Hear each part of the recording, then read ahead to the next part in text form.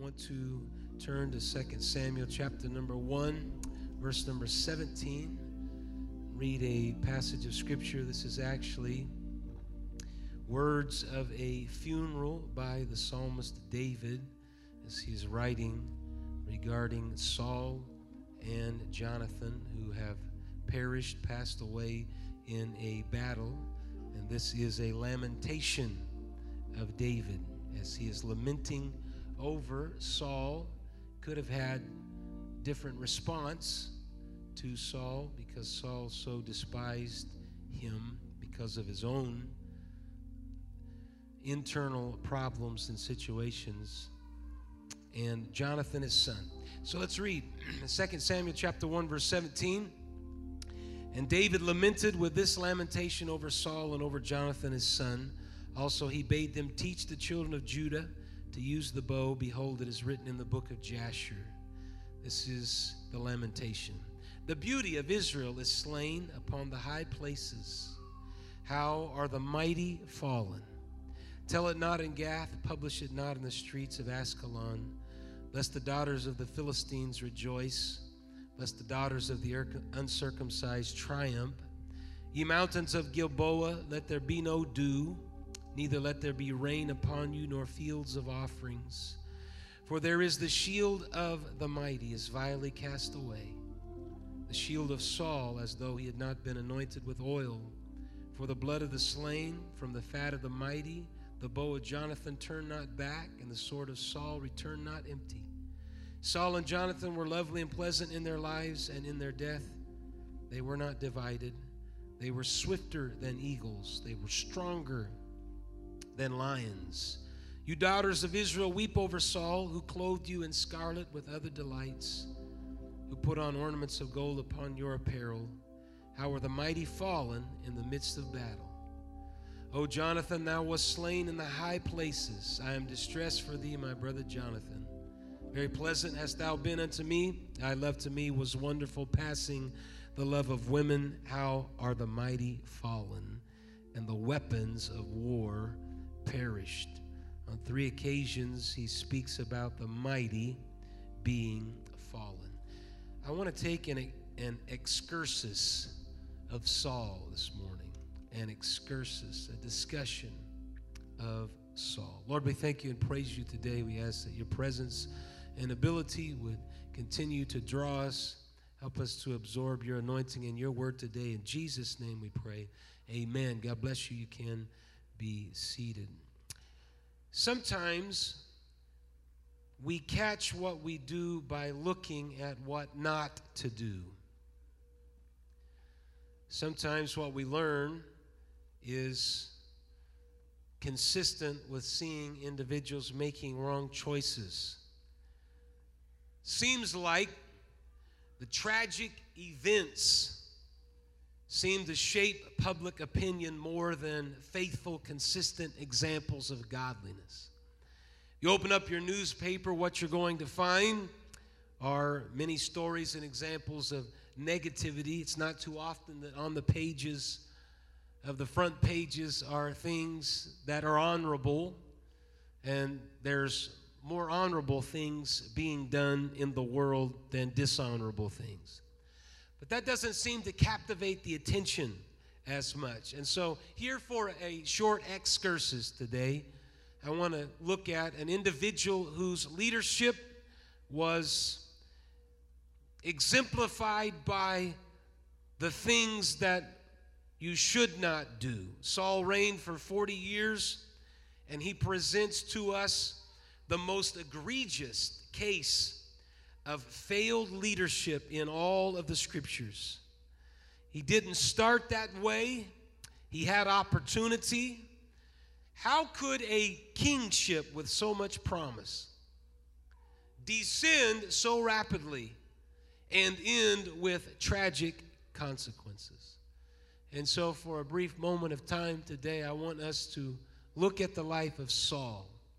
And I want us to recognize some of his failures and shortcomings and difficulties that led him away from the call of God on his life. I'm convinced here today that the call of God in your life is the most important thing.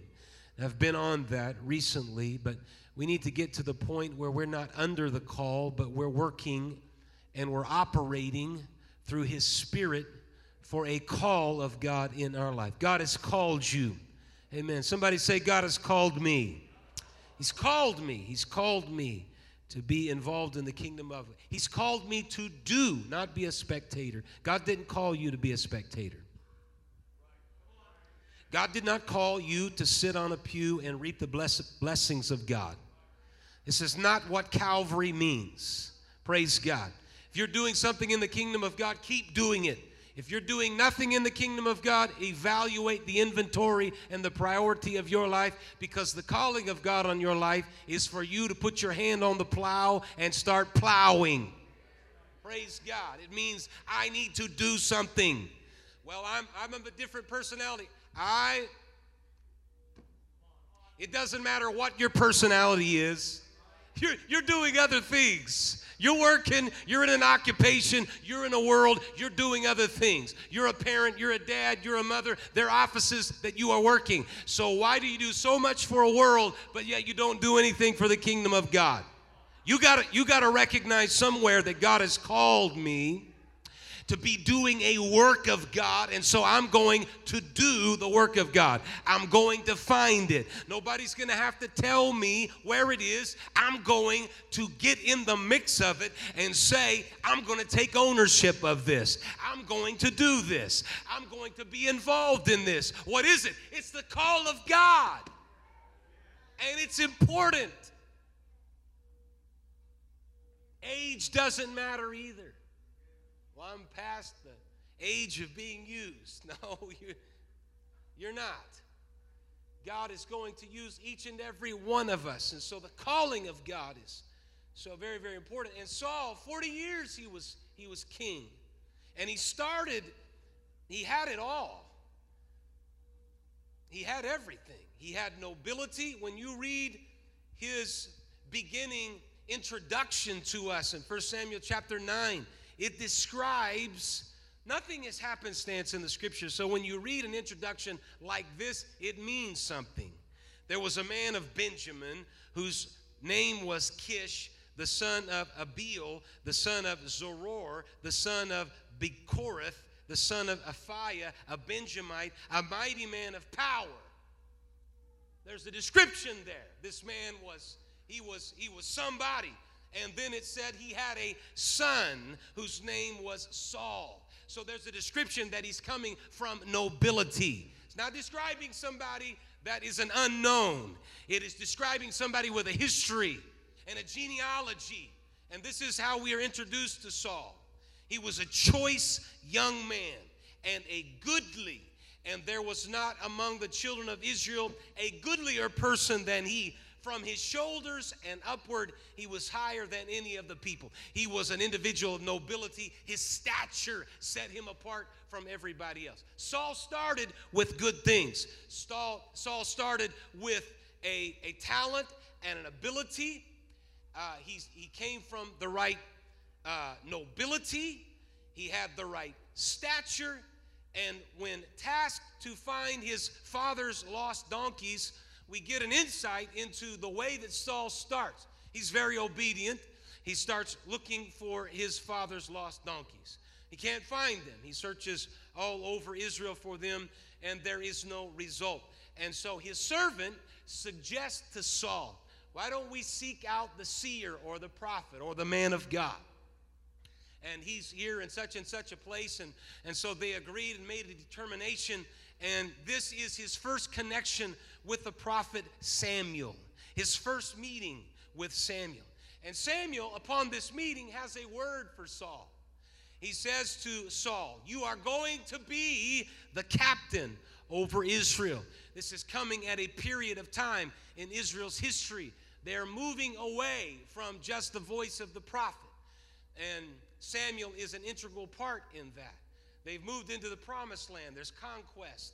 There's a man of God, a prophet. But now they're looking at the nations around them. And because of the failure of that central place of tabernacle and Hophni and Phinehas and Eli and the destruction and the validity and the credibility to the priesthood, people start looking elsewhere. And they want a leader. They want leadership. Many times we view this as a negativity. Samuel certainly does. They have chosen the gods and kings around you, and they have forsaken you. And so he internalizes this struggle. But there was a failure of the priesthood up to the time of Samuel. 369 years, that temple or that tabernacle, not a permanent temple, but a tabernacle of more permanent residence, sat in Shiloh for that amount of time. And that history revealed that there was a breakdown in leadership. And so people started looking elsewhere. In the far reaches of Israel, in Dan, they erected a false god. And they included syncretism, which was trying to worship God and the gods of Baal and Asherah and false idols and worship, Canaanite gods. And so they were looking for leadership. There was a vacuum. There was a void. And so Samuel already knew this was taking place. God had already been dealing with it. And so when he meets Saul in this first introduction, he says to Saul, Saul, you're going to be a captain over Israel. Now I want you to notice how Saul responds. In 1 Samuel chapter 9 and verse number 21, he's got the stature, he's got the nobility, and he has the right attitude. Verse number 21, Saul answered and said, am not I a Benjamite of the smallest of the tribes of Israel, and my family the least of all the families of the tribe of Benjamin? Wherefore then speakest thou so to me? Paul is not pursuing a spotlight. Saul is not trying to achieve some kind of position. Saul is in his initial responses saying, I'm just from a small tribe. Who am I to be called the captain over Israel? I'm not pursuing that. And Samuel tells him what's going to take place and speaks to him about you're going to meet a group of individuals. Some prophets are going to meet you, and you're going to greet them in a hill country, a company of them. The Spirit of God's going to come over you, and you're going to prophesy. And Saul ponders all of this, and he makes his way, and lo and behold, he meets a group of prophets coming down from the hill country. And when he leaves Samuel, the Bible said that God gives him another heart. God is working on him. God is shaping him. Nobody ever gets to a place of position without God first trying to do some things in your life.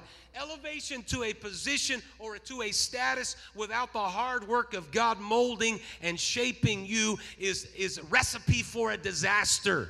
You got to do what needs to be done. Praise God. Sometimes when you go to work somewhere, you got to work your way up. I'm fascinated, very fascinating by the model of UPS. I'm very fascinated by it. Why? Because when they hire people, and the first thing that you do is you work your, if you'll allow me to say it this way, you work your rear end off. You're loading boxes. It's early in the morning. It's difficult work. It's tiring. And you do that for how many years? I don't know. How many years did you do it, Brother Dustin? 3.5 years. You do that for 3.5 years of doing that. It's hard work. But you got to do that, and they're doing it on purpose. Why are they doing that on purpose? Because they want to see, do you have the stuff that we're looking for? Are you made of the right metal? Do you have the ability to be here at the right time? And do you have the ability to work hard? And if you can work hard for 3.5 years, then we'll elevate you to a place that we feel like you're ready. It's much like that in the calling and the work of God. You're never going to be elevated to a place that you first haven't proven.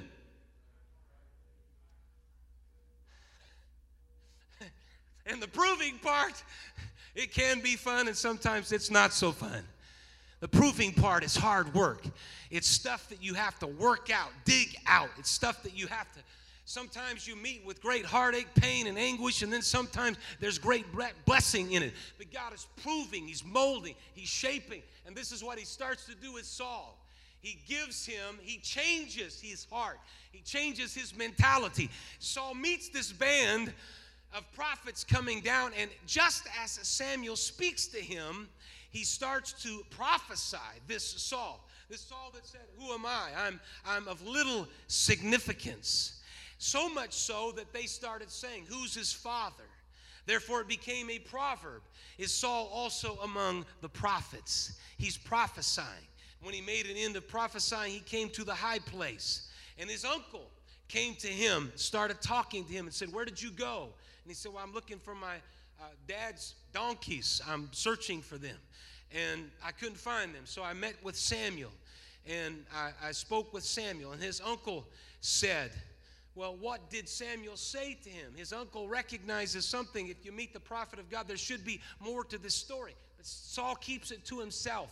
He's humble. He doesn't want to speak about it. He's not out on the soapbox talking about the fact that I prophesied today.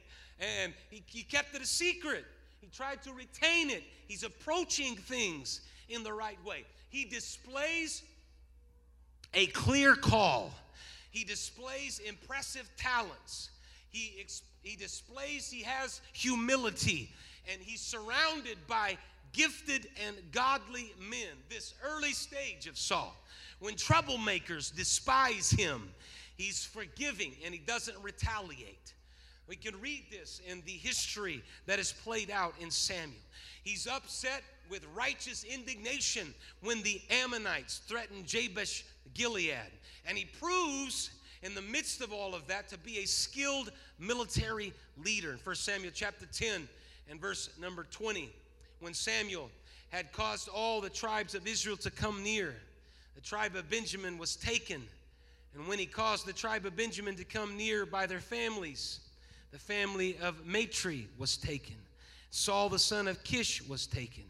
And when they sought him, he could not be found. Therefore they inquired of the Lord further if the man should come thither. And the Lord answered, behold, he hath hid himself among the stuff. Saul, when it came time for the anointing of God, he was hiding. He didn't want to go there. He had humility. He had stature. He had nobility. He had everything that he needed for good leadership, and he was approaching it in the right way. When it was time for his anointing, you couldn't find him. Why? Because he was out hiding among the stuff. They anointed him, and Samuel said to the people, see ye him whom God hath chosen, that there is none like him among all the people. And the people shouted and said, God save the king. He had everything in the beginning that he needed. He had the nobility, he had the talents, he had the goods, if it will.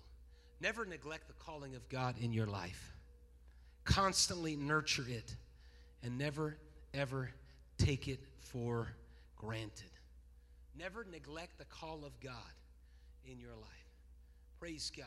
Constantly nurture it. Never take it for granted. Don't take for granted the anointing of God that we felt here this morning. That's part of the calling of God, his anointing. Don't take that for granted. Nurture it.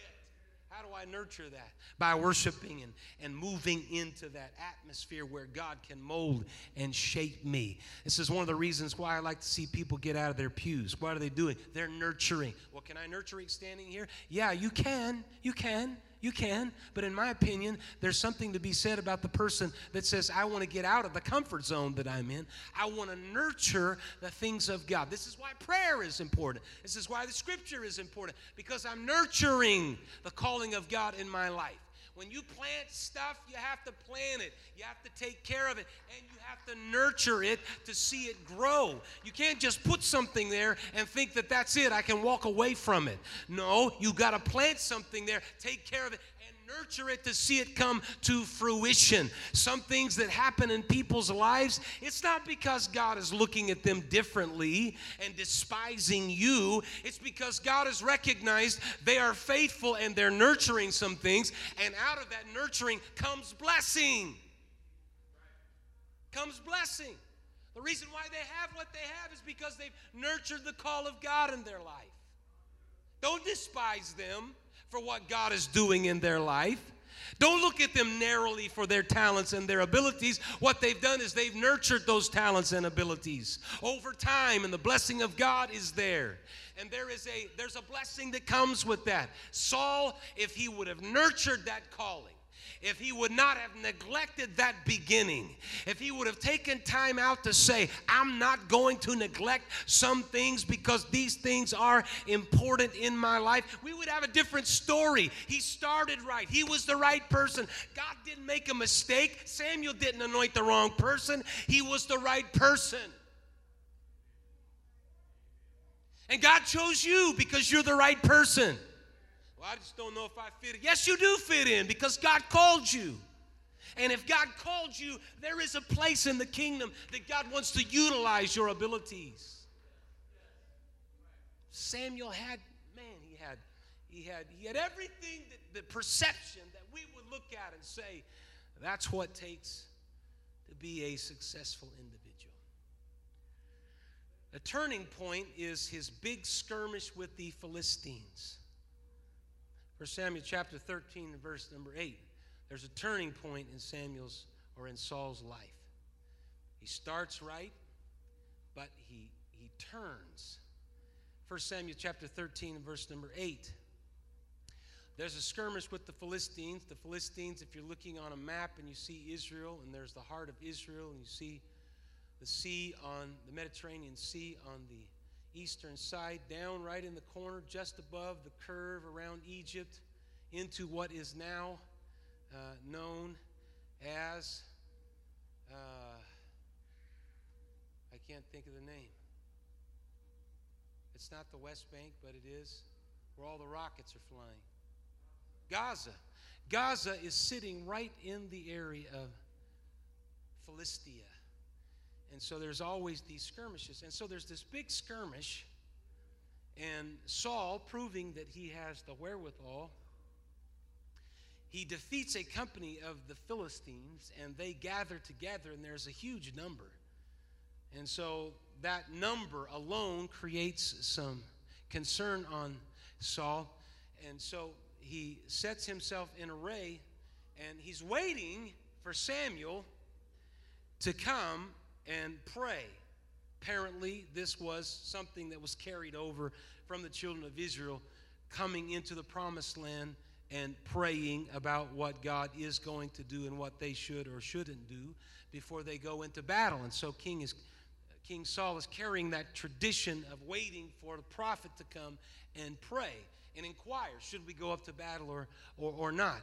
And he tarries, in 1 Samuel chapter 13, verse 8, he tarries 7 days, according to the set time that Samuel had appointed. This is 1 Samuel chapter 13 and verse number 8. But Samuel came not to Gilgal, and the people were scattered from him. And Saul said, bring hither a burnt offering to me and peace offerings. And he offered the burnt offering. And it came to pass that as soon as he had made an end of offering the burnt offering, behold, Samuel came, and Saul went out to meet him, that he might salute him. This is crossing a major boundary line here between the priesthood and the prophet and the king, the captain of Israel. It's not the responsibility of the king to be offering sacrifices, because Saul becomes nervous in the midst of all of this. He's waiting. People are getting antsy. And so he decides to take matters in his own hands and operate as he is in the office of the priesthood. And Samuel, when he sees him, says immediately to him, what have you done? And Saul said, because I saw that the people were scattered from me, and that you came not within the days appointed, and that the Philistines gathered themselves together at Michmash, therefore I. You notice how this works? He started perfectly. Humble, noble, stature, right attitude, not approaching things indiscriminately. But the turning point the first turning point that we see is when Saul takes matters in his own hands, and then watch what he does when he greets Samuel. He points the finger at the people that were scattered. He points the finger at Samuel that didn't come fast enough, and that the Philistines were gathering together. In other words, it's not his responsibility. It's the people's fault that they were getting nervous, and it's Samuel's fault that he didn't arrive on time. And then the Philistines are gathering, so now he enters into some kind of weird superstition thing where the Philistines are there, and God needs to be concerned about that, when God is never worried about the Philistines or any other opposition or enemy before.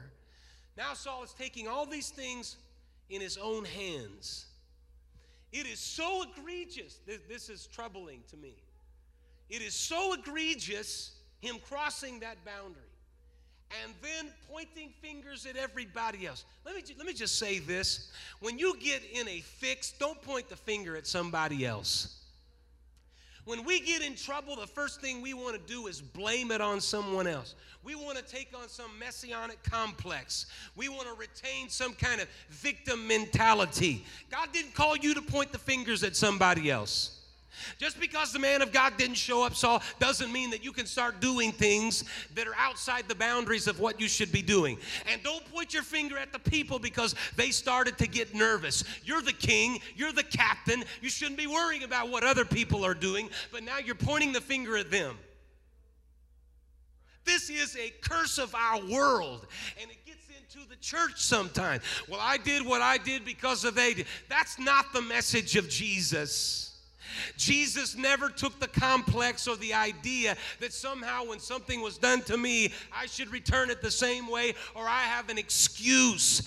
I need to say, you know what? I'm the one that was the problem. I'm the one that was the difficulty.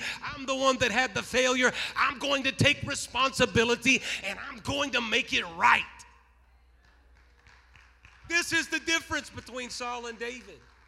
You look at David's life. David was a mess just like Saul was a mess. David made all kinds of mistakes and had all kinds of failures. But the difference is he took responsibility for his actions. He pointed his finger at Samuel. He pointed his finger at the Philistines. He pointed his finger at the people. And this is what troubles me, is that, I mean, at some point he said this. This is amazing. I said this then, after I viewed all those things. The Philistines will come down upon me, and I have not made supplication unto the Lord. I forced myself, therefore, and offered burnt offerings. So egregious was this, Samuel said to Saul, you have done foolishly. You have not kept the commandment of the Lord your God. And now your kingdom will not continue. The Lord hath sought him a man after his own heart, and the Lord hath commanded him to be captain over his people.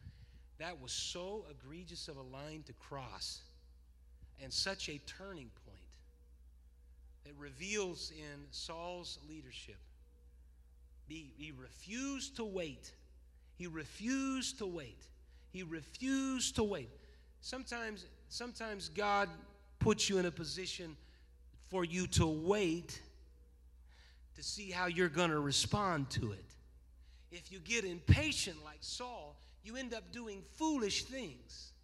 In the midst of where I am, God, I may not see the outcome that I want. I know where I want to go, and I don't feel like I'm there. I feel like I'm wandering in a desert here, but in the midst of all of that, I'm going to wait on the Lord.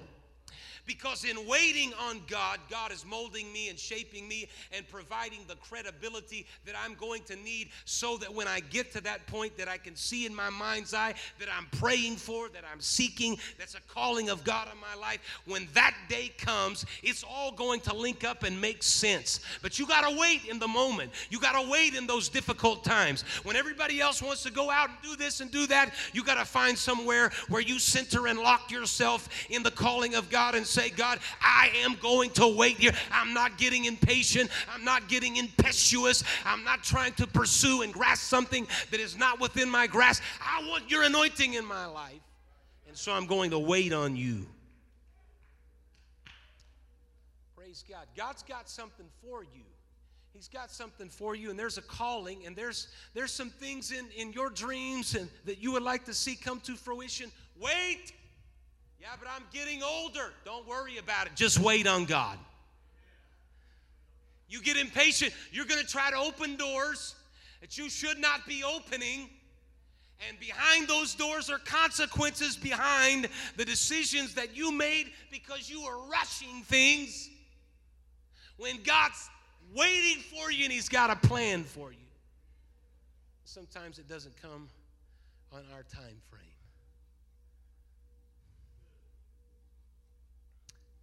Praise God. Saul couldn't wait.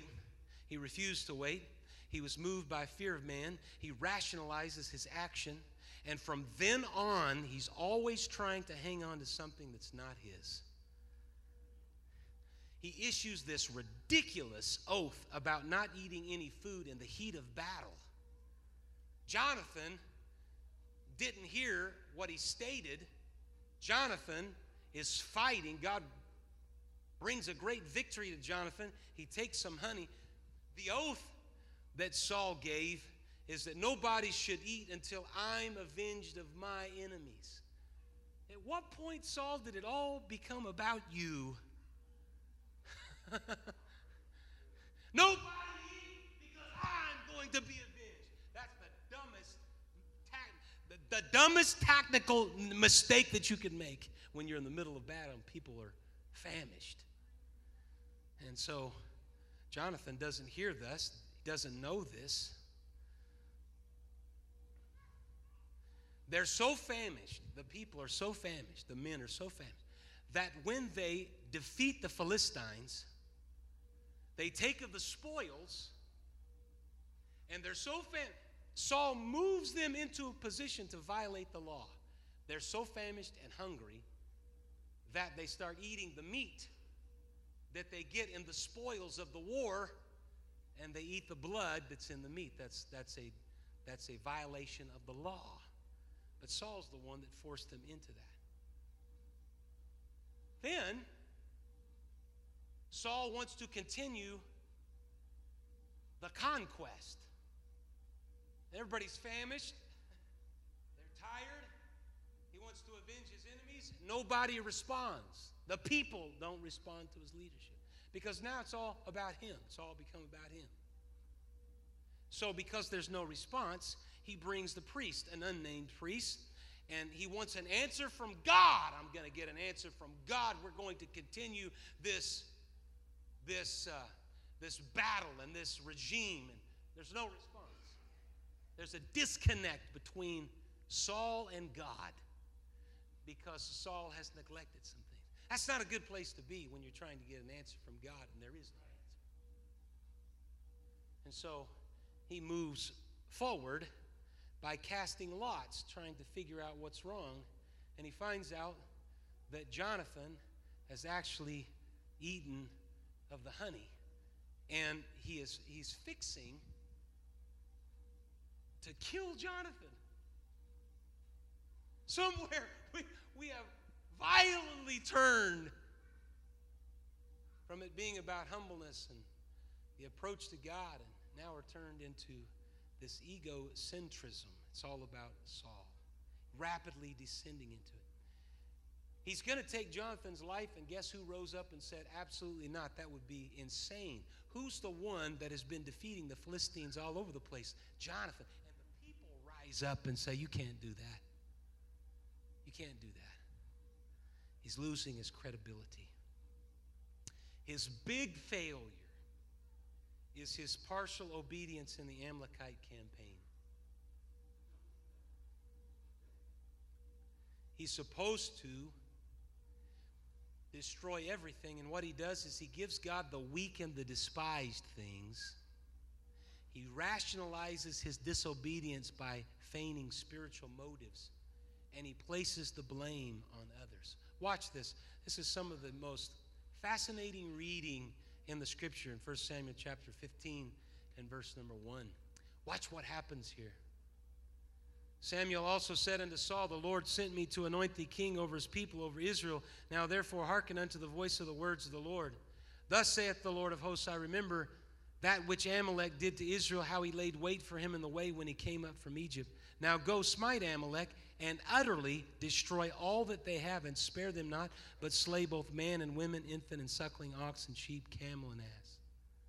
Saul gathered the people together and numbered them, 200,000 footmen and 10,000 men of Judea. He came to the city of Amalek, laid wait in the valley. And Samuel said unto the Kenites, Go, depart, get you down from among the Amalekites, lest I destroy you. And so, in the midst of all of this, verse number 8, he took Agag, the king of the Amalekites, alive, utterly destroyed all the people with the edge of the sword. But Saul and the people spared Agag, the best of the sheep and of the oxen, of the fatlings and the lambs, all that was good, and would not utterly destroy them. But everything that was vile and refuse, that they destroyed utterly. He gives God that which is vile and refuse, but he keeps the good stuff. God doesn't want you to give him the leftovers. He wants you to give him the best. Saul violates this principle. I mean, there's not a tithing thing there, but yet there kind of is. I'll take care of all the stuff, and then if I've got enough down here, then I'll pay my tithes. It won't work that way. It doesn't work that way. It's God, you've given me everything, so I'm giving you this at the beginning, and then you're going to take care of everything else and bless that.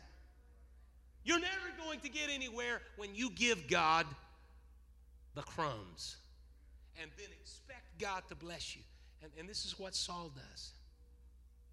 Samuel says to him in verse 11, It repenteth me that I have set up Saul to be king, for he's turned back from following me and hath not performed my commandments. Saul got so enamored with himself. I didn't notice this, but in reading this, I came across this in verse number 12. When Samuel rose early to meet Saul in the morning, it was told Samuel, saying, Saul came to Carmel, and behold, he set him up a place, and is gone about and passed on and gone down to Gilgal. Saul created a memorial for himself. He's defeated the Amalekites, and so let's build a memorial for that. And yet he leaves things undone. One of the most famous passages of Scripture and words that can be found, when Samuel comes to Saul, and Saul says, Blessed be thou, Lord, of the Lord, I have performed the commandment of the Lord. Samuel said, What meaneth then this bleating of the sheep in mine ears, and the lowing of the oxen which I hear? And Saul said, They have brought them, they have brought them from the Amalekites, for the people spared the best of the sheep and of the oxen to sacrifice unto the Lord thy God, and the rest we have utterly destroyed. They. We'd have revival if they would worship. We'd have revival if they would get a burden. We'd have revival if they. It starts with me. It's not someone else's responsibility. It's my responsibility. I wish somebody would worship. Why don't you worship? My responsibility to worship God. My responsibility. Saul points it on someone else, and he blames someone else. Samuel says, Hath the Lord as great delight in burnt offerings and sacrifices as in obeying the voice of the Lord? Behold, to obey is better than sacrifice, for rebellion is as the sin of witchcraft. If Saul would have stayed with the word, don't deviate from the word. You've got a word of the Lord. Don't deviate from that. If he would have shown true repentance without finger pointing, then God's presence would have continued in his life. But repentance was a worldly sorrow. It was all about getting caught.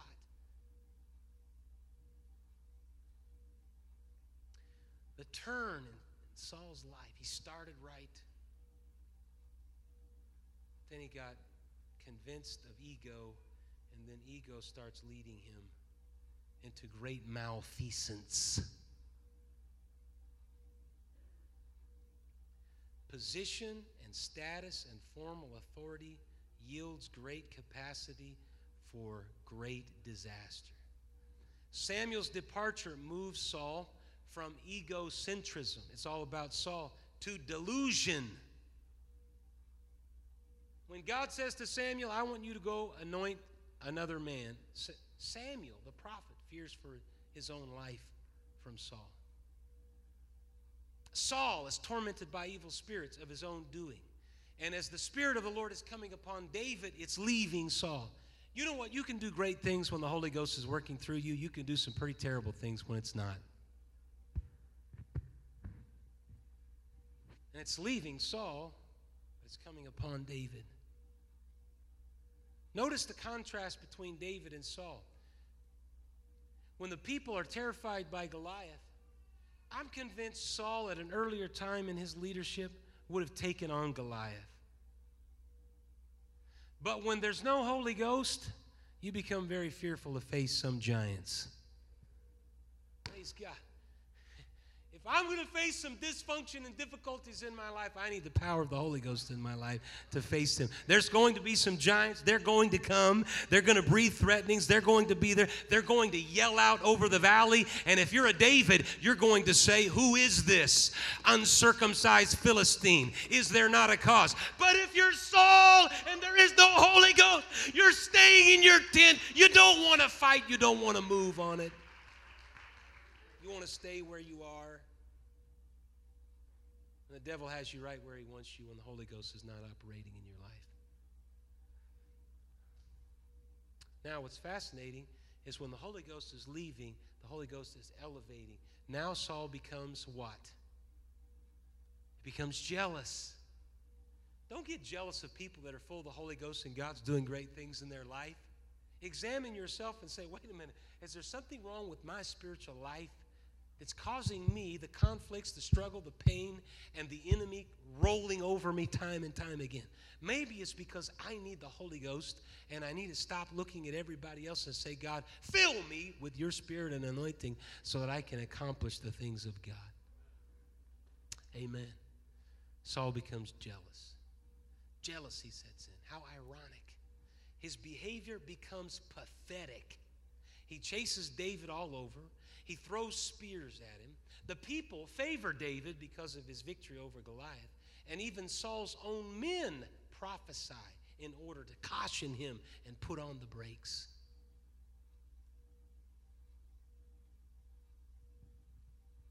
The most egregious thing that happened as we come to a conclusion today in Saul's downward trajectory is at some point he is so obsessed with finding David and chasing David. David has gone to the priest's house. He's gone to Ahimelech's house. He's fleeing, he's hungry, he comes in, he eats of the showbread, and he also recognizes that there is something there in that place. It's the sword of Goliath. He goes back and he takes that sword because it was a great victory. But in the process, Doeg the Edomite is there. Doeg the Edomite was employed by Saul. Doeg the Edomite.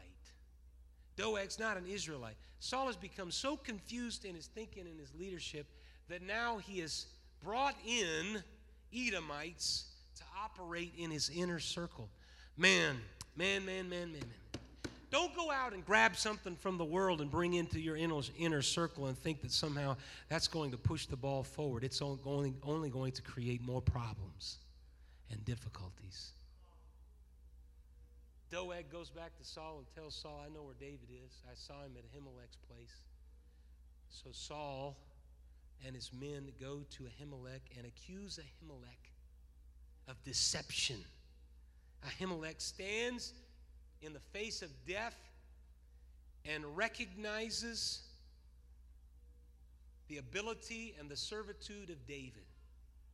In the process of that, Saul turns and says to Ahimelech, you are going to die and all of your father's house. And the king said to his soldiers that were standing by, slay the priests of the Lord, because their hand is with David, because they knew when he fled and they did not show it to me. The servants of David wouldn't do it. Saul has become to the point where he is a deranged lunatic. How do we veer off of such a great start? to a place where you're going to destroy and kill 70 priests. His men won't do it. And so guess who he turns to? Doeg the Edomite. And Doeg the Edomite fell upon the priest and slew on that day 85 persons that did wear a linen ephod. And Nob, the city of the priests, smote he with the edge of the sword both men and women, children and sucklings and oxen and asses and sheep with the edge of the sword. This is Saul that started out, but he veered an excursus on Saul. Lessons that we can take in terms of we ourselves and the calling of God in our life. I got to make sure that I'm humble. I got to make sure the calling of God is important in my life. I've got to make sure that the Holy Ghost is operating in more life. Or I could take the same trajectory of the tragic end of Saul. Finally, Saul, because of all that he's done, is tormented and troubled. He turns to a medium. He turns to a necromancer, which is someone that speaks to the dead. He outlawed them at the beginning of his leadership, but now he's taking in all these things and he's turning to all this stuff. He disguises himself. He goes to her with 2 men. She recognizes who he is. And he asks her, this is the weirdest passage in Scripture. He asks her to bring up from Sheol, the place of the dead, Samuel, so that he can speak.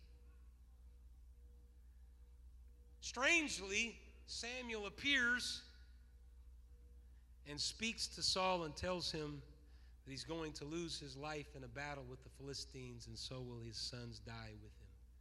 He becomes so astonished by this that he falls over, incapacitated. And it's strange. There's a lot of theological debate about what happens there. Was that really Samuel speaking? Was it a spirit of Samuel? These are things that Saul's dabbling in that were off limits to Israel at all. These were not things that he should do. So Samuel, what's going on here? It's fascinating to think of it this way. God can bring up from the grave, and God can take down to the grave. And so Hannah prayed that, and she said, he's a God that brings up from the grave, and he's a God that takes down to the grave. He's God. And so however you want to view that, God brings up from the grave, and he's going to do it again, right? He's going to bring up from the grave. And he uses somehow a necromancer to speak to Saul and say, Saul, your days are finished. Your days are numbered. Position, I'm finishing here this morning. Someone just come give me some keys, so that's all I need. Position without power, status without the Holy Ghost, authority without credibility can create some major, major problems, as it did in Saul's life. You know, we've picked at Saul so very, very much, but can you imagine the weight of expectation that the children of Israel put on Saul to be the first king? He wasn't prepared for it. He didn't hold up underneath it. It was too much for him. But he could have, if the Spirit of God was operating in his life, if with his position the anointing of God was there. He had the status as king, but if it would have been coupled with the Spirit, he had the authority, and God was already working on his credibility. Somewhere it became about him, became about his ego. And instead of letting the Holy Ghost operate in his life, he let himself get in the way. And the point here this morning is this. If you're sitting there thinking today, well, what does this have to do with me? I'm not pursuing any level of leadership, although God has called all of us. Here's the point today as we stand together. This is the main point today, in conclusion here today.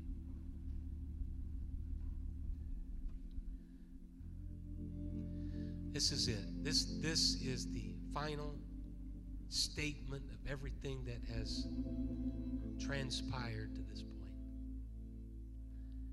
The point is that Saul, it wasn't that Saul made mistakes because Saul made mistakes. The point is, it was how he dealt with the mistakes. It wasn't that he made mistakes because he made mistakes. It was how he dealt with the mistakes. How you deal with the mistakes is the game changer. Because all of us are going to make mistakes. Anybody here that's perfect, please raise your hand. See me after church. Let's have a conversation. I want to know what you're doing. Everybody makes mistakes. Everybody has shortcomings. That's part of the credibility. That's part of the working of God in our life. Praise God. I don't judge you. I'm not going to judge you, Brother Kaufman, for the mistakes you made. I'm going to judge you on how you deal with that. You start finger pointing, I don't want to be around that. There's a righteous judgment that could come on that quick. But if you say it's me, I'm the one that made the mistake, both hands up, I'm the one. I'm not pointing fingers at anybody. I'm taking responsibility. And when you deal with those things, God can use that. God can use that. I said God can use that. He can use it for His glory and His honor. It's not that he didn't make mistakes. It's how he dealt with them. That's the difference between Saul and David. David made a myriad of mistakes. People like to elevate David. Ooh, he's a man after God's own heart. He's the king. Ooh, he's a hero. He was a mess. But he dealt with the mistakes in his life. It drove him to an altar. You can read it in the Psalms as he describes. And he says to God, the altar is a better place than searching out a necromancer. It's a better place than turning to magic. I'm going to take myself to the place in which God can speak to me. And there's a direct line of God into my life. I'm going to keep the Holy Ghost in my life. I'm going to keep the Spirit of truth in my life. The Comforter is going to direct me. I may not be perfect. I'm striving for something. But I want to deal with things the right way. And that's what Saul could not bring himself to do. It's the man of God's fault. It's Samuel's fault. You weren't here on time. It's the people's fault. There was always an excuse. He never dealt with it right. I'm telling you, as we approach communion, it's a great communion service and leadership all wrapped up in one ball of yarn. As we approach a very, very important day, let's all examine ourselves and say, God, I don't want to point fingers at anybody. I want Calvary to do a work in my life. Praise God. If I've done wrong, it's because I've done wrong. Man, you could find all kinds of reasons for why you do stuff. That's justification. That's what Saul was so good at it. The reason why I just lit off with a bunch of curse words is because that moron cut me off. Listen. You're going to have a lot of opportunities of people doing things that are crazy. Someone did something crazy and defaced the front of our building that is very, very tragic.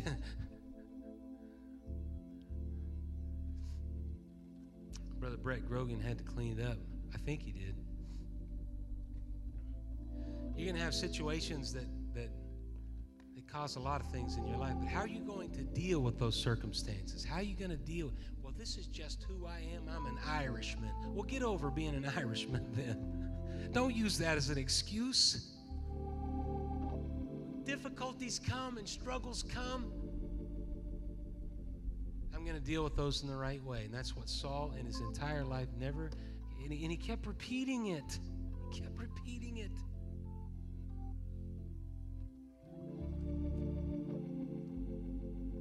Are you going to have some of those circumstances? Are you going to do some of those? There's a lot of things I wish I could take back, really. I mean, all of us would, right? What God calls us to do is He calls us not to try to be perfect and say, well, I made a mistake, not the finger point, but He calls us to say, I want to take responsibility for that. Praise God. Amen. Let's lift up our hands and our voice and let's pray that prayer together today. Lord, I thank you and praise you Amen. There's good people all over this congregation, people that have made mistakes, mishaps, shortcomings. Their emotions have gotten the best of them, what have you. That's really not the point. The point is, what do I do with the situations in my life? Praise God. Do I take responsibility? Do I ask you to help me, to direct me? Praise God. Amen. Don't put... Praise God. I feel in the Holy Ghost to say this right here. Don't put a lid or a cap on your ability and the calling of God because of something that you have done in the past. Do you hear me? I said, do you hear me? I feel like I'm in the Holy Ghost when I say this right now. I don't care what you have done. Don't put that thing on top of what God wants to do in your life. You make things right, and you say, I'm going to deal with this right, and God will rip the cover off of that. Don't shortchange yourself and say, well, I can never be what I need to be because people know. It doesn't matter what people know. It matters with how you deal with the difficulty. That's what matters.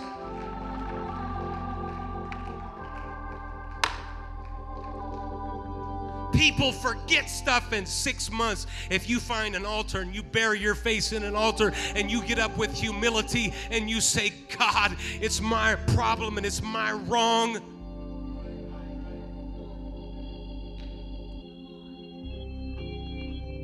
6 months, they won't even remember any of that stuff. What they'll remember is you dealt with the situation the way that you were supposed to deal with it.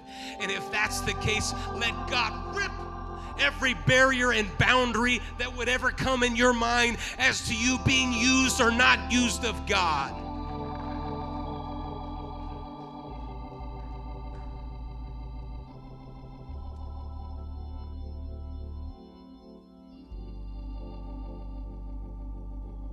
Man, I feel the Holy Ghost. Some of you have a lid.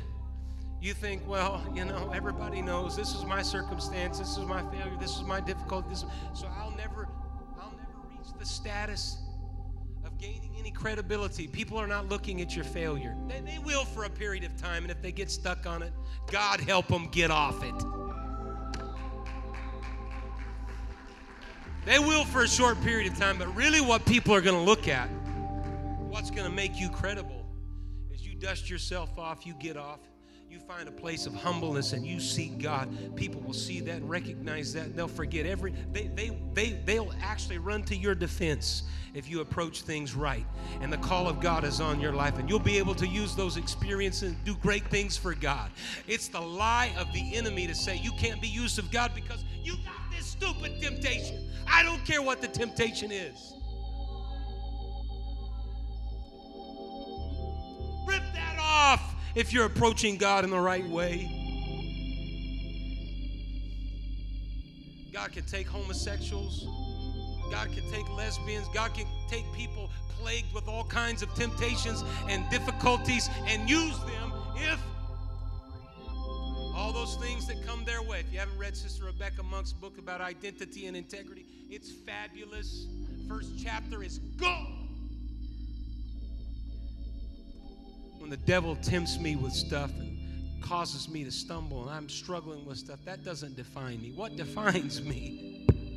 What defines me is an old-fashioned altar.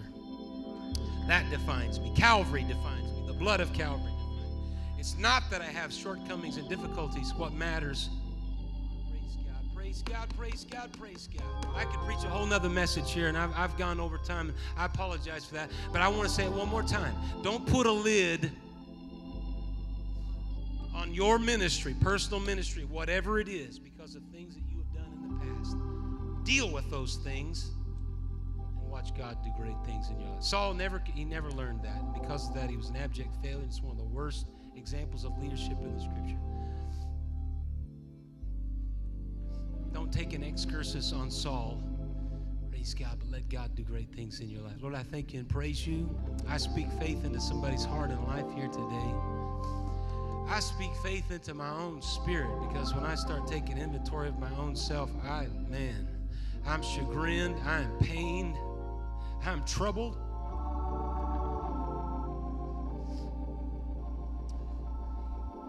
Praise God. But what you're calling me to do today. And you're calling us today is to deal with the situations in the right manner. I want to be close to you. I want to be drawn by you. I want to be called of you. Praise God. In Jesus' name we pray.